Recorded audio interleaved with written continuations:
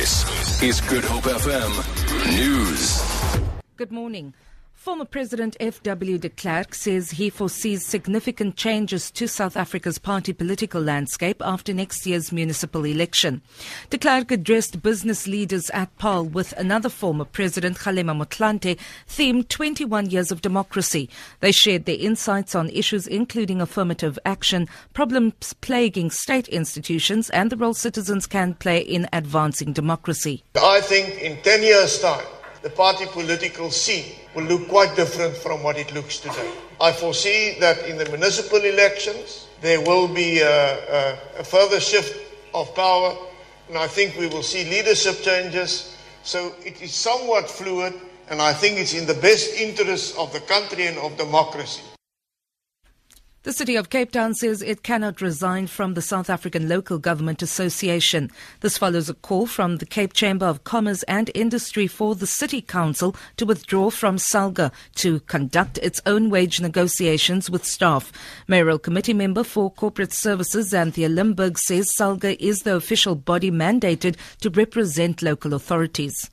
Whether we are a member or not, SALGA implement a unilateral wage increase for the entire sector. But at this point in time, the city is working with SALGA and with other local municipalities to make valuable inputs into the wage negotiation process to ensure that we don't implement exorbitant wage increases.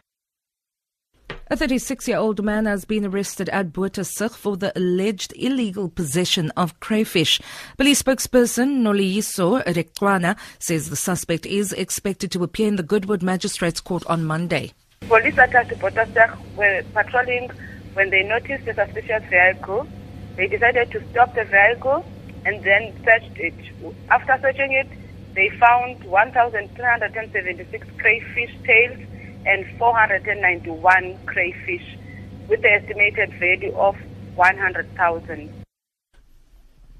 Namibia has also been experiencing power supply shortages since last night due to transmission constraints from South Africa and Zimbabwe.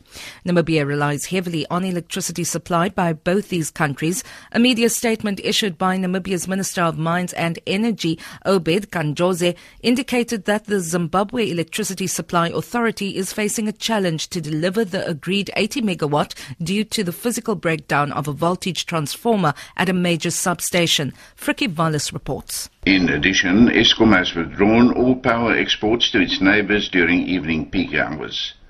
Namibia imports up to 80% of its electricity from Eskom. Kanjozi says that this has resulted in a shortage of up to 90 megawatt in the NAM power supply system during evening peak hours. The peak demand for the country currently stands at 530 megawatt. Frikkie, Namibia. For Good Hope FM News, I'm Vanya Kluter-Collison.